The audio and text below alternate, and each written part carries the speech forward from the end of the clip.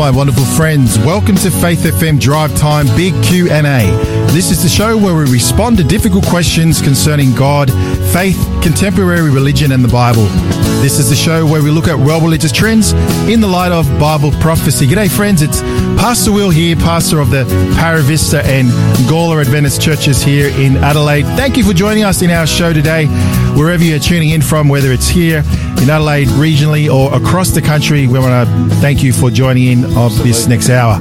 We have a wonderful program that we have in line for you today, but before I do that, I'd like to introduce my co-host into the studio, my good friend, Pastor Brenton Wilkinson. Pastor Brenton, good to have you in the show today. Thanks, Will. Great to be here.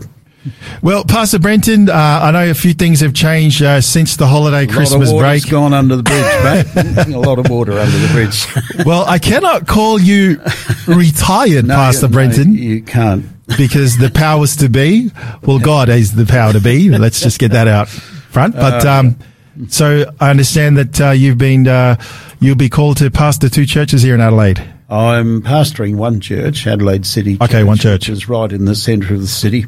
There's another church that I think thinks I'm their pastor, but I'm not. Oh, right. So, yes, I'm back in action again this year, full time, and looking forward to it. And how long would this be now, like beginning of 2024, that you have been in pastoral ministry? I know it's quite a long time. This would be year 15. 15 years, yeah, wow. Yeah. But you want to remember I came to pastoral ministry when I wasn't 21 or 22. Right. Praise God. Well, we thank you, Pastor Brennan, for... you get excited about sharing the Word of God with people regardless of which part of the country you're in. Yeah. And if you don't get excited about it, well, you shouldn't be in ministry. Amen to that. Amen. Well, Pastor Brennan, we have a wonderful topic for our listeners today here on Faith FM Drive Time. We want to introduce our theme that we will be kickstarting today and for the rest of the week with our team. If God is all-powerful and loving, why doesn't God fix our world? It's a very interesting topic. It is an interesting one. And so that's the overall theme that you and I, Pastor Brendan, and our team will be looking at. If God is all-powerful and loving, why doesn't he fix our world? But the question that you and I are going to be looking at specifically in today's program is, how did a perfect creation get so ugly? Yeah. And that is quite the question that I guess as pastors and as Christians that often Christians get asked. You know, if there is a powerful, loving God, why doesn't he, fix our world? And that's what we're looking at. But we're going to be kickstarting the program today and for the rest of the week with the question, or attempting to answer the question, how did a perfect creation get so ugly? Yeah. And so I hope for our listeners out there. Nothing like dealing with the easy ones first. Yeah, we were having a bit of a... And then we'll go. We'll go from there. Yeah, absolutely. So we hope you can stay tuned in this next hour as we seek to try to unpack this question. Hey, why don't you do us a favor? For those who are long-time listeners, you know that we give out our number each and every show. So, hey, why don't you...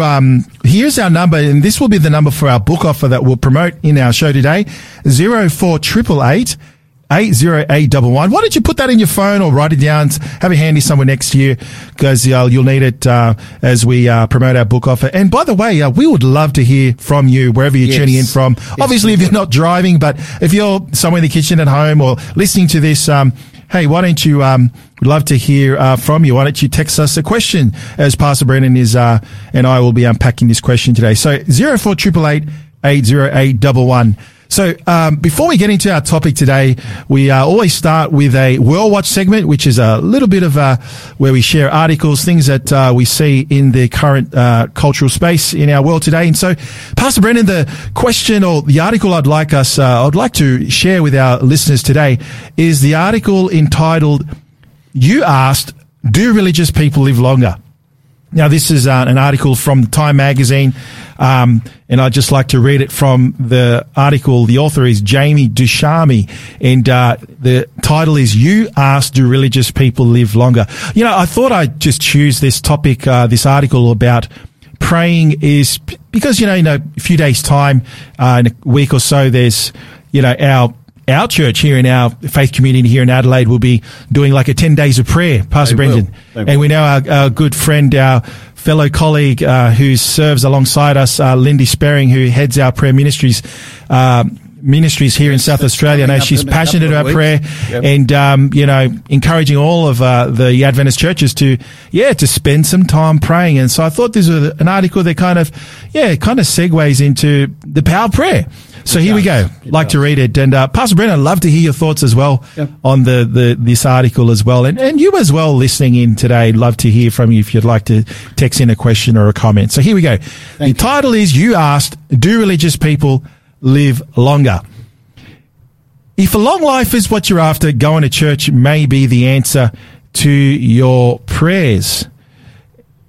And so it goes on to say here, a number of studies have shown associations between attending religious services and living a long time. One of the most comprehensive, published in the JAMA, which is the Journal of American Medical Association, Internal Medicine in 2016, found that women who went to any kind of religious service more than once a week had a 33% lower chance than their secular peers of dying during the 16-year study follow-up period. Very interesting. Wow. Another study published last year, or published in PLOS1. PLOS1 is a peer-reviewed open access mega journal published by the Public Library of Science since 2006, just to let you know, or PLOS1. Well, anyway, they found that regular service attendance was linked to reductions in the body stress responses and even in mortality. So much so that worshippers were 55% less likely to die during the up to 18-year follow-up period than people who didn't frequent the temple, church, or mosque. That's very significant. Yeah, very significant. Mm-hmm. You don't have to become a nun to get these health benefits, however. The simple act of congregating with a like-minded community might deserve much of the credit. Tyler Vanderweel, one of the authors of the JAMA study, and a professor of epidemiology at the Harvard T.H. Chan School of Public Health, says factors related to church going, like having a network of social support, an optimistic attitude, better self-control, and a sense of purpose in life, may account for the long life benefits seen in his study and others. Mm-hmm. Indeed, it's also the values drawn from religious tradition, such as, quote, respect, compassion, gratitude, charity, humility, harmony, meditation, and preservation of health. Yes. End of quote. That seem to predict longevity, not the dogma preached at the altar, says Howard Friedman, professor of psychology at the University of California, Riverside. Fostering these qualities may even affect rates of chronic disease, says Marino Bruce, co-author of the PLOS1 study and a research associate professor of medicine. He says, quote, having that sense that you're not in the world alone, that you're part of a power larger than oneself, can give one confidence to deal with the issues of life, Bruce says. Yes. He continues on saying, quote, biologically, if that reduces stress, then that means you're less likely to have high blood pressure or diabetes or things that can increase mortality, end of quote. But what if organized religion isn't your style? Can solo prayer or even a more abstract sense of faith or spirituality provide the same payoff? It's difficult to say with certainty because going to church is easier to measure than the intimate individual way a person might practice religion. Of course. And the research on praying has been mixed. Some studies have found that prayer can improve disease outcomes and prolong survival, while others have been less conclusive. One 2006 study published in the American Heart Journal even found that people who knew they were being prayed for before undergoing heart surgery were more likely to experience complications than people who didn't know whether they were in others' prayers. I find that hard to believe. Yeah. But prayer has been shown to be powerful in at least one way. Yeah. It triggers the relaxation response, a state of mind-body rest that has been shown to decrease stress, heart rate, and blood pressure, alleviate chronic disease symptoms, and even change gene expression. This state is typically linked to activities like meditation, and research suggests it can also be found through praying.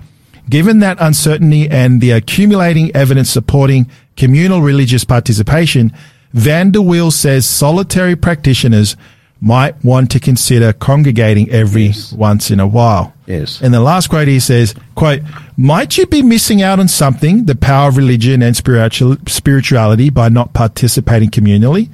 Vanderweel says, That's not saying you should have religious beliefs a little longer. That's saying you already hold these beliefs. Maybe it would be worthwhile to consider communal participation. End of quote. So, Pastor Brendan, a very interesting article on this idea that your prayer life, being part of a faith community, can actually increase the longevity in your life. What are your thoughts? Let me refer to an example. I need to be a little bit careful because the people in question may be listening. Okay. So I'll just talk in very general terms. Last year, we had some folk from one of our previous churches who came and stayed with us because the husband was having surgery. Right. And the surgery he was having was he was suffering from hydatids. I don't know whether you know what hydatids are. No. Internal worms. And it can get really, really bad. And so he had been going to doctors at his place of residence for a while. And eventually they came to Adelaide and we allowed them to stay with us in our house in Adelaide. And I took his wife down to visit with him.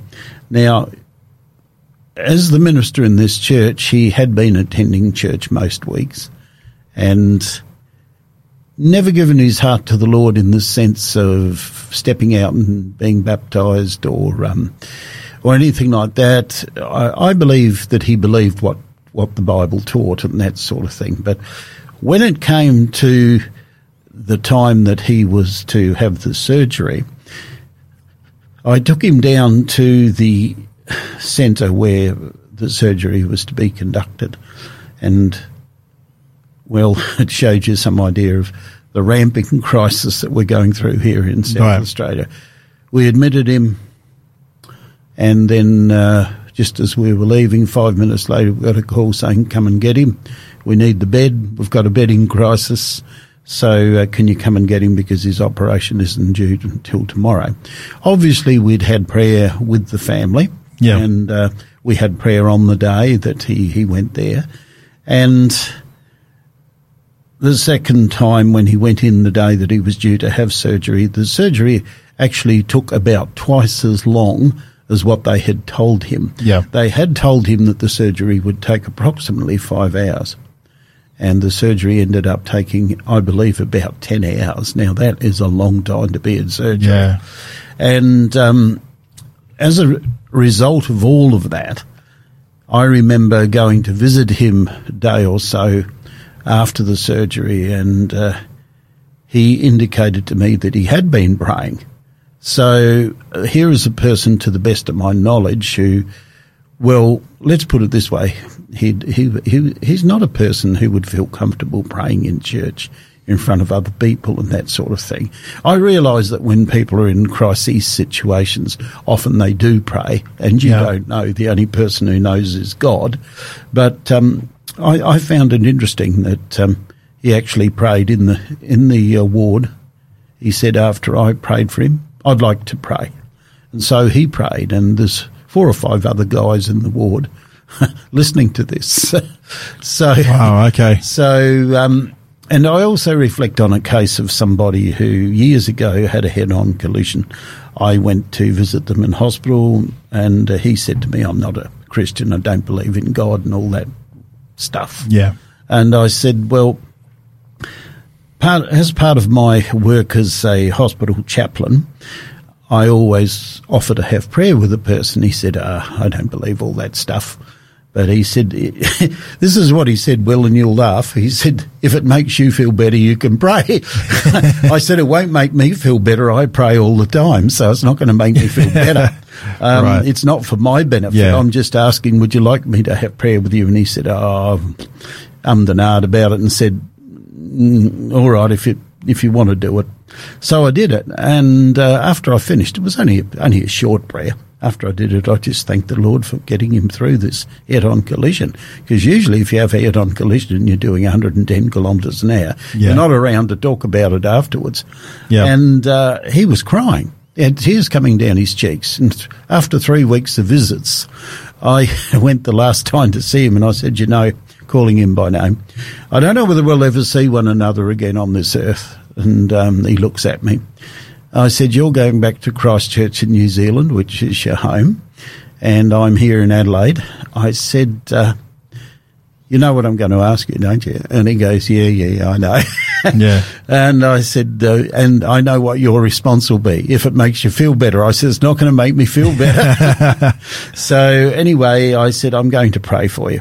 And the last time I have seen him, and this happened, well, if I go through my notes, would have happened about 2015, so it's about 9 years ago. And the end result of all of that was when I left, he's sitting up in bed and the tears are streaming down his face and all these other guys in the ward are looking at him. Oh, dear. So does prayer have power? The answer to that is yes, it does. Yeah. Can it move people? Yes, it can even move people who claim they don't believe in God. As you know, there's a saying, and you've probably heard it somewhere, there are no atheists in foxholes. Yeah, I've heard that one. Yeah. Well, thank you for sharing, Pastor Brennan, from your just some of your experience there in it's just a couple praying with people. Yeah. So we hope you enjoyed that article, and I think the general tenor of the article was that, you know, if particularly within the Christian framework, when you're in a community of believers, you're worshipping together, you're praying together, you're getting to do life with your fellow church members, friends and family, that it obviously it impacts on you socially. It does. It does. And just builds you up. I'm reminded of that text in the book of Hebrews where, you know, the Bible says that we are not to forsake the assembling of ourselves together. We are meant to book of Hebrews to continue to, you know, practice being the body of Christ, and not only helps us spiritually, but as the article suggests, praying and being part of a community helps us physically, emotionally, and I wonder whether one of the physiological effects of it, how do you determine it, would be, I find personally that if I spend a significant amount of time with the Lord in prayer, because prayer is a two-way street, and I don't think your article picked that up. Right. Prayer is not just telling God everything you want. I mean, it'd be like a child telling a parent everything that he or she wants, when the parent full well knows everything that he or she wants. Or there's a difference between your wants and your needs. But if you're telling God what's on your heart, you've also got to spend time listening. Now, you don't get an audible voice booming in your ear, Brenton, I think you should do such and such and such and such. But you know what? The Bible talks about the still small voice. Yeah. You have to sit. It's a two-way street, And in doing that, your blood pressure is going to go down. That's right. And you'll get a peace that you didn't have. Amen. And it's amazing. In my time as a hospital chaplain, the number of people who said to me, whilst I didn't get better, I felt so much better. I had a peace in my life that I'd never had before you prayed. But after you prayed, I just felt a peace that I'd never had before. Wow. So I think that's something worth thinking about. Yeah, absolutely. Yeah.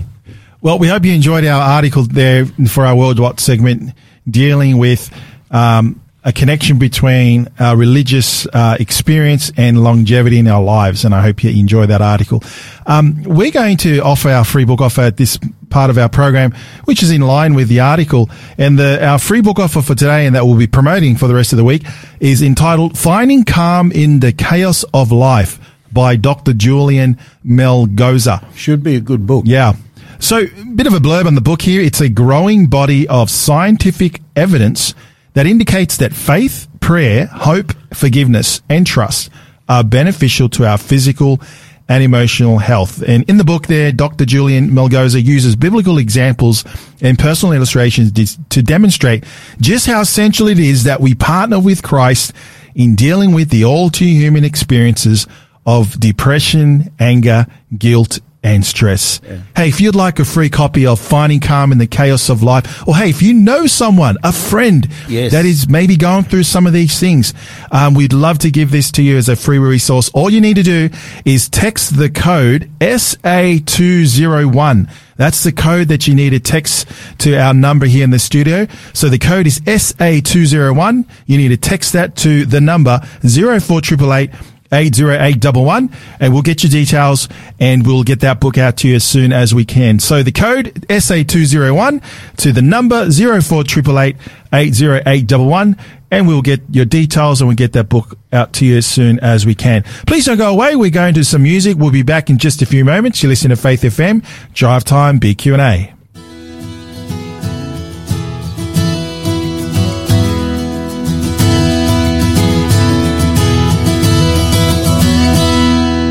What a fellowship, what a joy divine, leaning on the everlasting arms.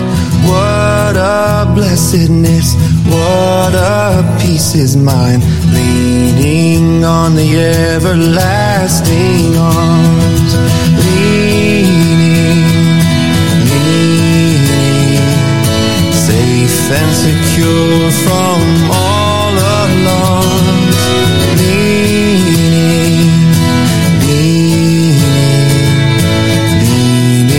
on the everlasting arms.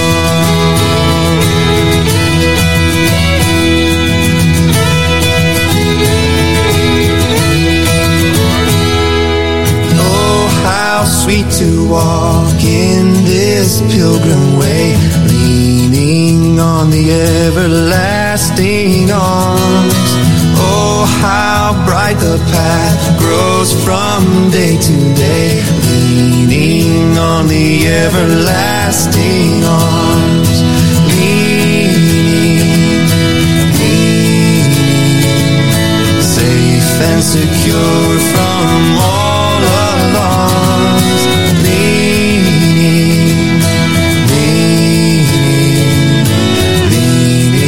on the everlasting arms. What have I to dread? What have I to fear? Leaning on the everlasting arms. I have blessed peace with my Lord so near, leaning on the everlasting arms. I'm leaning, safe and secure from all alarms. Leaning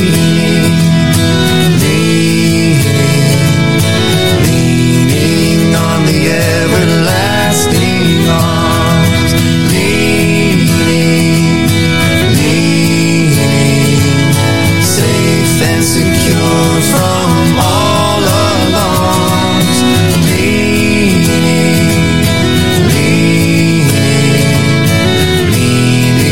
on the everlasting arms. I'm leaning on the everlasting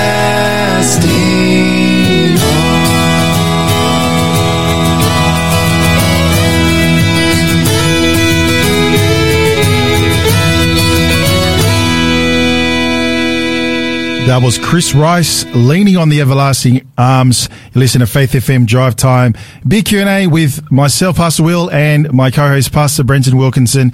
Our theme for this week: if God is all powerful and loving, why doesn't He fix our world? That's our theme for this week. But tonight, we are looking at the specific question: how did a perfect creation get so ugly? And so, I've got my co-host in the studio, Pastor Brenton, who will be leading our conversation today. So I guess we're really doing the introduction to the rest of the week as our Faith FM team yes. Look at this question, this theme from different angles. But why don't you start us off, Pastor Brenton, this topic of how did a perfect creation get so ugly? I wonder how many people have asked that question.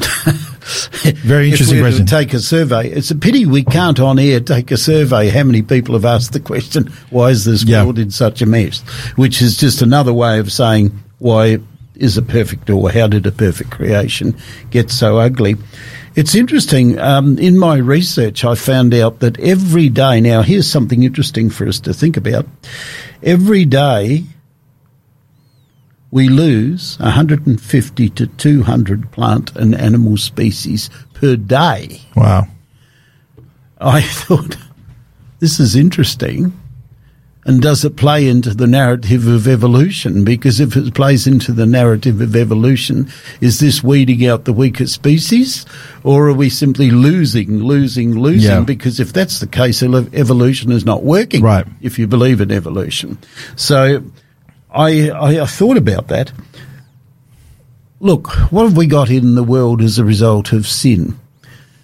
And why is our creation so ugly? Now, while I was on holidays, I don't know what you were up to. You said you were doing a fair bit of travelling. But while I was on holidays, I started looking at YouTubes a bit more frequently.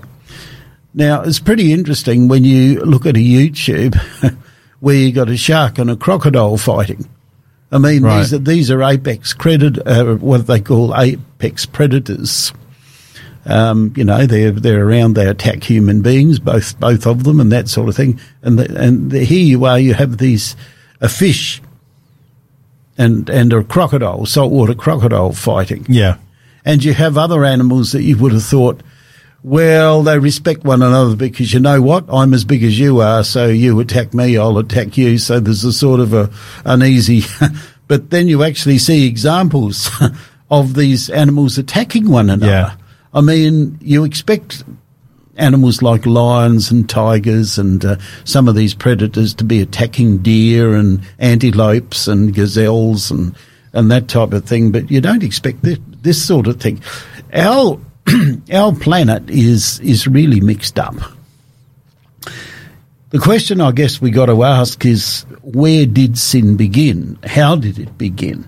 Now, I think if we had a very simple answer as to how sin began, it would be a lot easier to explain. But because it's unexplainable, all you can go by really, Will, is what the Bible talks about. Right. Because you can't really explain it in any other way.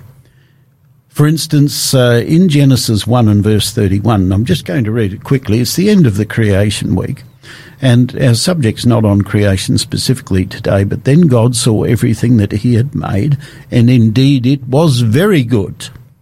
And the evening and the morning were the sixth day. So here's the point.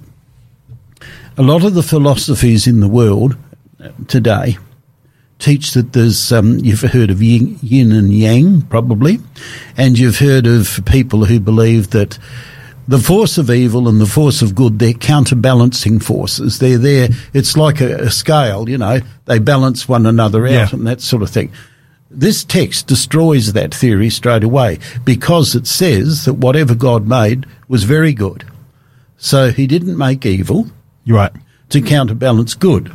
So evil must have come along after the creation, if that makes sense. Yep. It must have come along at some point subsequent to the creation of the world, because God is sitting back here and saying, everything I've made is very good.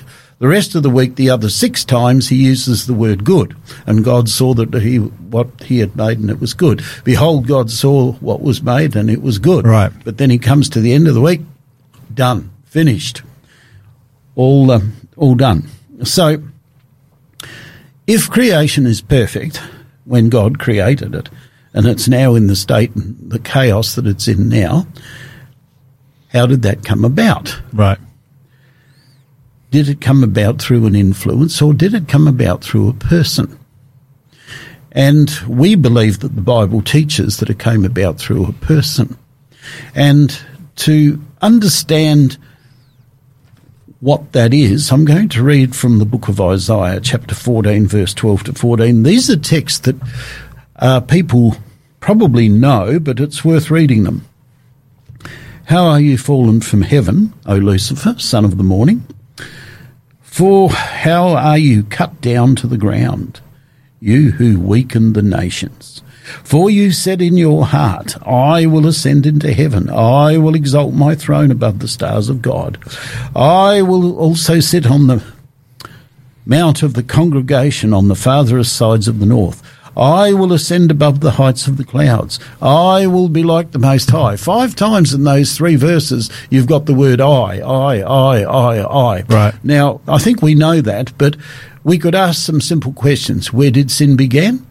Sin began in heaven. It says so in the very first verse. It says, How are you fallen from heaven? Heaven, yeah. We're not talking about the atmospheric heaven. We're not talking about the sun, moon and stars. We're talking about the place where God lives. Correct. That's where Satan was, or as he was then known, Lucifer. Right. He was up in heaven. And he's fallen from heaven, and this is almost like a lament. Now, you come from a culture that probably expresses its sorrow more perhaps than a Anglo-Saxon group. I did a funeral recently, an Aboriginal funeral. Now, they really know how to express their grief. And in a way, that's good because it gets it out of their system to a degree. They come along and they're standing around the coffin and they're weeping and they're wailing and they're touching the dead person and all of this type of stuff. This being wanted to be like God. But it doesn't tell you in those 3 verses or in the corresponding section in Ezekiel 28, verse 12 to 17, it doesn't actually... Ezekiel gives you a little bit more of an insight into it was the beauty of this angel, Lucifer. Instead of attributing the beauty of his creation to God, he took it to himself. And he said, well, if they're all worshipping God, why can't they worship me? I know that's a very simplistic way of looking at it, but you can't come to any other conclusion because the number of times he uses the word I, and then finishes up basically summarising by saying, I will be like the Most High. Okay. And as a result of that, he's cast out of heaven down to this earth. And when did this take place? It took place, I believe, before creation. So he came down, well, he didn't come down to this earth, but he was kicked out of heaven. Then God created this earth and mankind in it, and then Satan came along, and we're about to have a look at what Satan did. But it seems from what we're reading that this creation that God did, it was perfect when he made it. However, because of sin, it's become totally distorted. It's not only distorted people's thinking, it seems to have also had an effect on, shall we say, the natural environment, the plant environment, and the animals. Everything that God created has been affected by sin. Maybe animals in the past that got on peaceably, as a result of sin, they don't get on peaceably anymore. They eat one another now. You know, we know the kids get into dinosaurs. I've got a grandson who's absolutely into dinosaurs, big time. You probably know a few kids along those lines. Yeah. You know, they're really into this dinosaur stuff and that sort of thing. And the ones that they really like are Tyrannosaurus Rex and some of these guys with the great big teeth and the big claws and that sort of thing. Meat eaters, probably. And yet when you study the history of the fossils, some of the animals were not meat eaters. Right. They eat herbs and trees and plants and things like that. Yep. So sin has turned things absolutely upside down. So just to kind of pause and just to summarize, what you're saying, Pastor Brandon, is when we're looking at the question, how did creation get so ugly, you're really painting the picture that of really a broader, I guess, topic of this sense of this origin of evil or sin. We're going to look and you're at saying how it began. Detail. So you're saying it began with this being, this angel that was created by God. Okay. Excellent. Keep going because I'm enjoying your conversation here. Yeah.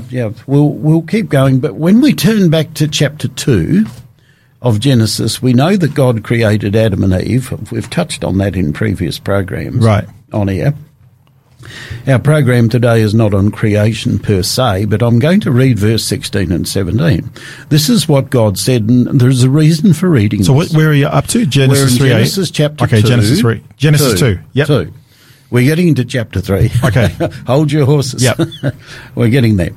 Okay, in chapter 2 and verse 16 it says, "And the Lord God commanded the man, saying, Of every tree of the garden you may freely eat, but of the tree of the knowledge of good and evil you shall not eat. For in the day that you eat of it, you shall surely die." Now, there's some interesting points. What are some of the interesting points in that for you, Will? First of all, did he know which tree he was not to eat? Yep. Did he know the consequences Yes, or penalty? absolutely. Okay, so there are two things. So God has identified the tree. It's not any tree. He said you can eat any tree of the garden. But he did say that there's one particular tree, Correct. which is in the middle of the garden, known as the tree of knowledge of good and evil. If you eat the fruit of it, you will surely die. Correct. So Adam was quite clear on that. It's interesting that even though this command was made to Adam, as we know, God made Adam and Eve. So one would have to assume that Eve was also aware of it. Correct. So then you go to chapter 3, and this is where we're going to spend probably a significant amount of time on this. What I'll do, I think, and feel free to make any comments as we go along. Starting at verse 1, I'm really only going to have a look at probably the first 7 and 8, maybe 9 verses. Now, the serpent was more cunning than any beast of the field. Now, if Satan was an angel in heaven, and he was cast out of heaven by God, and God tells Adam and Eve, you want to watch out because, you know, we've kicked this guy out of heaven and all the other angels. How would you expect, how would you or I expect Satan to come to you if he was going to tempt you? Wouldn't you expect him to come as an angel? Yeah, absolutely. But he doesn't. Yeah. What does he come as? He comes as this serpent, this He snake. uses the serpent as a medium. Correct. A talking snake? Hello? I've never come across any talking snakes. We know the serpent in those days was not like what we see today. They actually flew through the air.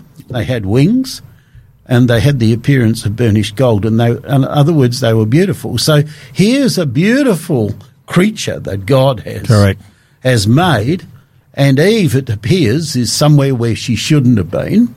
And this creature starts talking to her. Notice what he says.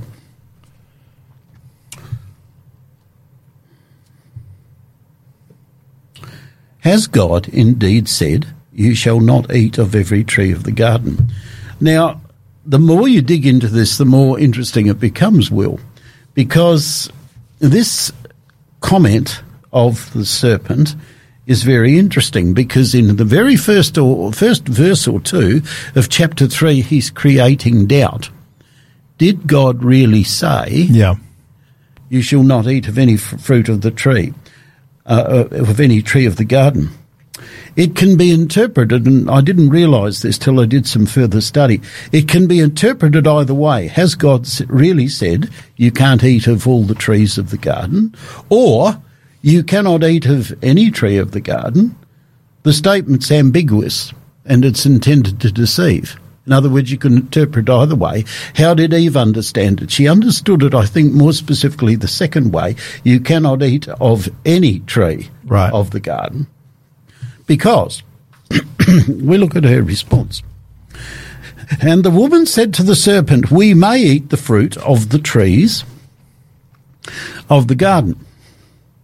But of the fruit of the tree which is in the midst of the garden, God has said, you shall not eat of it, nor shall you touch it, lest you die.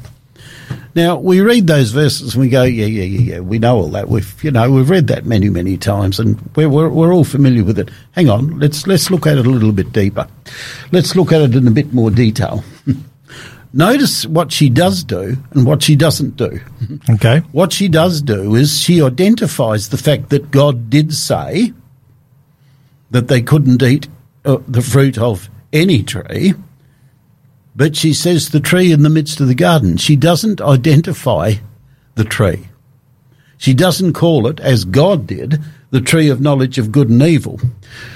I'll read it again.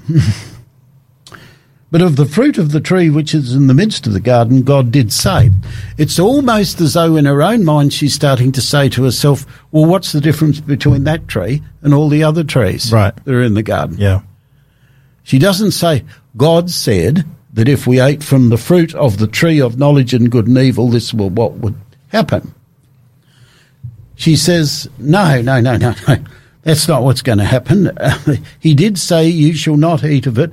And then it uses a term that my New King James Bible, which I'm using, has got, I'm not sure what you've got on yours. Most versions of the Bible use the term lest ye die. The lest bit is an interesting one because the Hebrew word for it is pen, P-E-N. Okay. Do you know what it means? It means that, hey, I've been told that if I do this, this is the penalty. But you know what? I'm a bit cynical. I'm not 100% sure that really what was prophesied will happen. So you can see the process that's starting to take place here. He's put doubt in her mind, and so she goes to it from there. And then comes the big lie.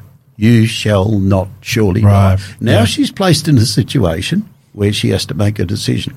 Am I going to obey the talking serpent or am I going to obey God? That's where she's at. So is it suffice to say, Pastor Brendan, that up until this point, creation hasn't gone ugly, as our question implies? I don't think so, Will. Yep. At this stage, I don't think so. Yeah. What we're doing is we're having a discussion here, which she should never have had in the first place, with a talking snake. And this talking snake is directing her attention to, well, I wonder if I did touch the fruit, whether I will really die. We're going to get to that a little bit in a minute. Okay. Well, Pastor Brendan, I need you to hold your thought there because we're holding it. We're going to go to a quick break and we'll be back in just a few minutes. So, to our listeners, I hope you're enjoying our conversation talking about this idea of creation and looking at those first chapters of the book of Genesis, which is so insightful for our conversation today. Hey, we're going to promote our book offer just one more time in our program today. The book that we're promoting for today and the rest of the week, Finding Calm in the Chaos of Life by Dr. Julian Melgoza. If you grab a copy of this book, what Dr. Julian does is she seeks to unpack that there's a growing body of scientific evidence indicating that faith, prayer, hope, forgiveness, and trust, they are beneficial to our physical and emotional, and I'd like to add spiritual health as well.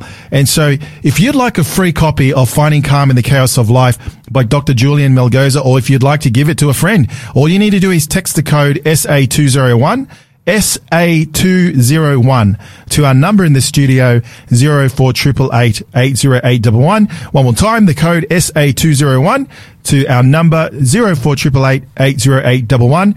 We'll get your details and get that book out to you as soon as we can. Please don't go away. We got some music for you and we'll be back in just a few moments. You're listening to Faith FM Drive Time, Big Q&A. When peace like a river attendeth my way, when sorrows like sea billows roll, whatever my life thou hast taught me to say, it is well, it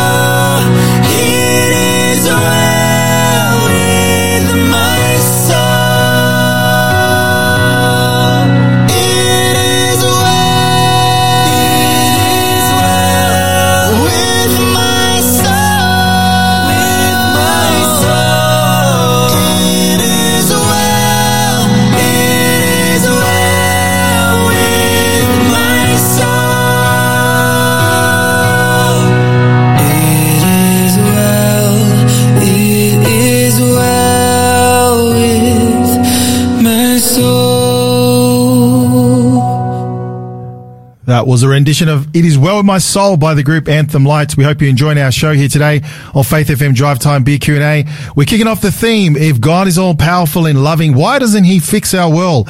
Pastor Brendan and I have been looking at the question specifically tonight, how did a perfect creation get so ugly? So Pastor Brendan, in the few remaining minutes we have, I know it's such a deep and really important chapter we need 2 sessions. We really do, but we do.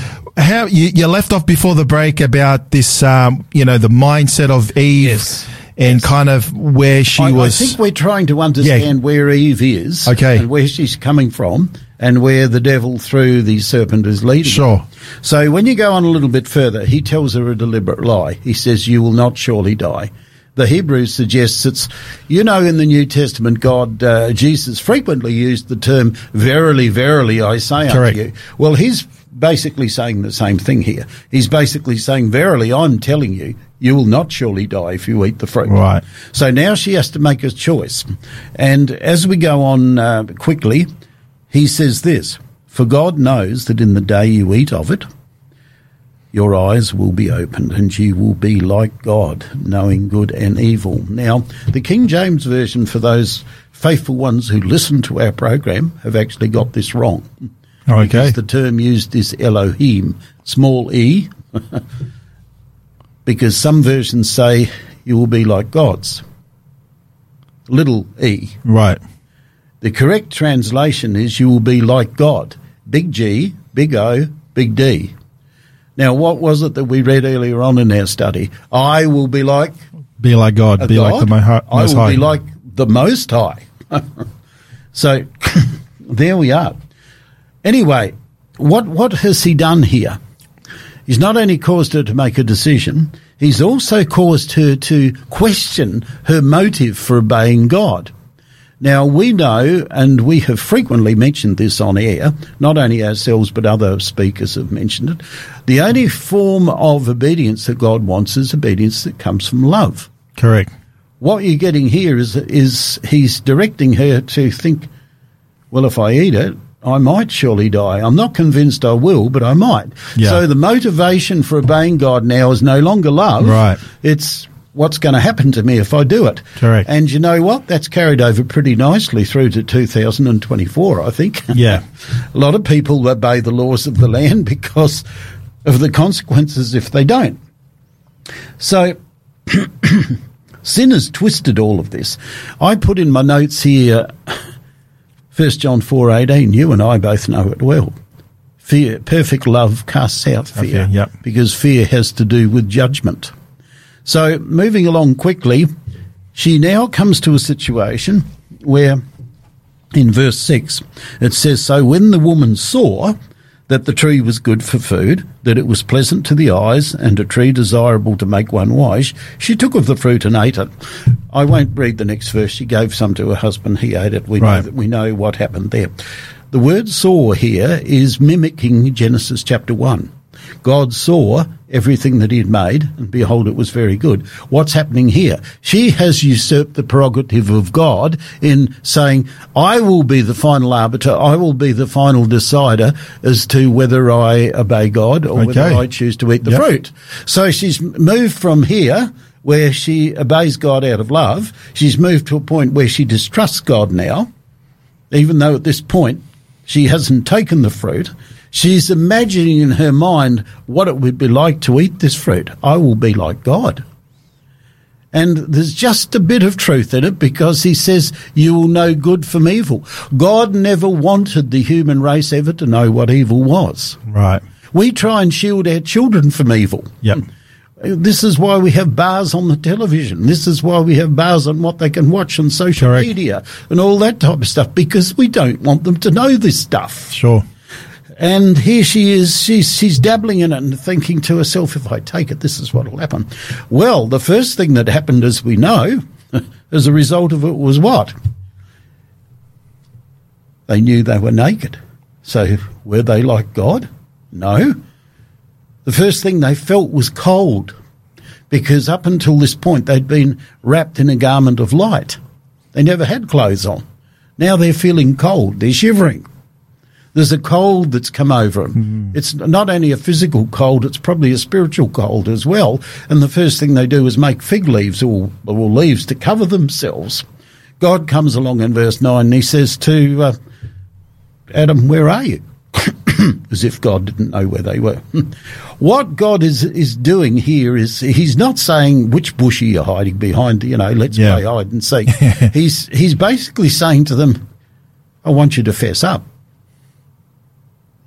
Where are you?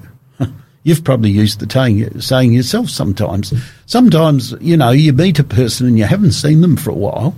The last time you saw them, they were a really bubbly, effervescent personality. Yeah. Now you see them, they seem to be withdrawn, they seem to be quiet, they seem to be morose, and you say to yourself, I don't know where he is. It doesn't mean you don't know where he is. You're looking at him. Yeah. But you don't know where he is mentally. God is saying, hey, guys, what have you done? Did you eat of the fruit that I told you not to eat of? Correct. What's their reaction? Well, let's have a look at it quickly. I love it. And he said, who told you that you were naked? This is to Adam. Have you eaten from the tree of which I commanded you should not eat? Then the man said, the woman whom you gave to be with me, she gave me of the tree and I ate it. The blame game starts. Right. And it's still going strong in 2024. I think we would all agree on that. Yeah. Then he turns to the woman and says, what is this you have done? He's asking them to fess up and say, yes, Lord, guilty is charged. That we haven't had any of that. She says, the serpent deceived me, and so I ate. A talking snake. I could imagine God looking at her and saying, so you were deceived by a talking snake. Right. God knew full well who was using the talking snake as a medium. Yeah. Then the Lord talks to the snake. And, of course, he says in verse 15, I will put enmity between you and the woman, between your seed and her seed. I've often wondered, Will, and I don't know whether you have or not, and I wonder whether our listeners who are listening right around Australia to this, why did God not destroy them straight away? I mean, after all, if you make a statement like, if you eat the fruit, you will surely die, right, what would you assume the outcome would be? Wouldn't you expect it to be instantaneous? Yeah, correct. So it doesn't happen. They don't die straight away. Maybe when they ate the fruit, they're thinking, oh, we're going to drop dead now, whatever dead means. For another thing to think about for our listeners is, what does the word dead mean? Die. You've just been created. As long as you eat the fruit of the tree of life, which is also in the garden, you have conditional immortality. Note what I said, not unconditional immortality. You've got conditional immortality. And so here you are. God didn't destroy them because in verse 15 he said someone would come and crush the serpent's head. We know that's the first prophecy in the Bible. But there's another reason, I believe, that we don't often think about. In chapter 4, what do we find recorded? The world's first murder. Yeah. Cain killing his brother. If God had destroyed them straight away, they would have never known the consequences of sin. Do you realise that? They would have never known a falling tree. They would have never known animals becoming wild. They would never have known offering sacrifices to atone for what they'd done. They would never have known death, but they saw death firsthand when they found the stillborn body of their youngest son. Yeah. And they would have realised full well who committed it. So this is another reason, I believe, a valid reason as to why God didn't destroy them straight away. They had to see the consequences of their sin. One of the things that's happened today in our society, you've probably seen this. How are we going? You probably realise that sometimes a person who's maybe got a terrible driving record and has caused the death of somebody, they sometimes take them to see the aftermath of what they've done. Right. I believe this is part of what's being said here. But in 1 Corinthians 15, jumping from there to the New Testament, we find that Jesus did do something about this problem. He came and died on the cross. And as a result of dying on the cross for our sins, what have we got? We have eternal life. Yep. And we also have the assurance that death will be destroyed. And I'm just going to sort of summarise that fairly quickly. In the book of Corinthians, one of the great chapters of the Bible, Will, I think you know it as well as I, is 1 Corinthians 15. And he says in this, he says, basically, death is swallowed up in victory. I like that. I think that's great. The sting of death is sin. The strength of sin is the law. But thanks be to God who gives us the victory through our Lord Jesus Christ. And then in Revelation 21, of course, we are told very clearly God speaks from the throne and says, "Behold, I make all things new." So this disrupted, distorted, whatever term you want to use for this planet of ours and the state that's in, it's not always going to be like it. And I think the good news of the gospel of Jesus Christ is that whilst at the moment it seems as though it's not going anywhere, God is in control, and we are looking forward to the day when he says, "I'll make all things new." And we're told in the Bible, and you know it, I know it well, the last enemy to be destroyed is death. Yeah.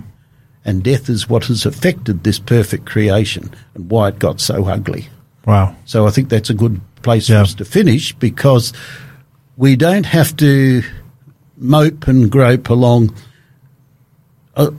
this line of thinking, because as Christians we know that the Bible says that God is going to put an end to sin and suffering, and the last enemy to be destroyed that's cast into the lake of fire, we're told metaphorically, is death. Yeah. And I think we can say, praise the Lord. We can say, praise the Lord. Hey, Pastor Brendan, thank you so much for just unpacking that. It's a very difficult topic to contain in just one episode, but we hope that you have enjoyed our presentation today as we're looking at this topic of evil. If God is all powerful and loving, why doesn't he fix our world? And please stay tuned for the rest of the week as our co-presenters will be unpacking this theme throughout this week. Our time's up for today, so I hope you enjoyed our program today. Please join our hosts tomorrow as they continue with the theme, if God is all powerful and loving, why doesn't he fix our world? There'll be free book offers, and we hope that you'll be able to tune in. Until then, we want to leave you with the words of our Lord and Savior Jesus Christ in the Gospel of John, chapter 14 and verse 27. And Jesus says, "Peace I leave with you, my peace I give to you. Not as the world gives do I give to you. Let not your hearts be troubled, neither let it be afraid." May God richly bless you, and hope to see you next time.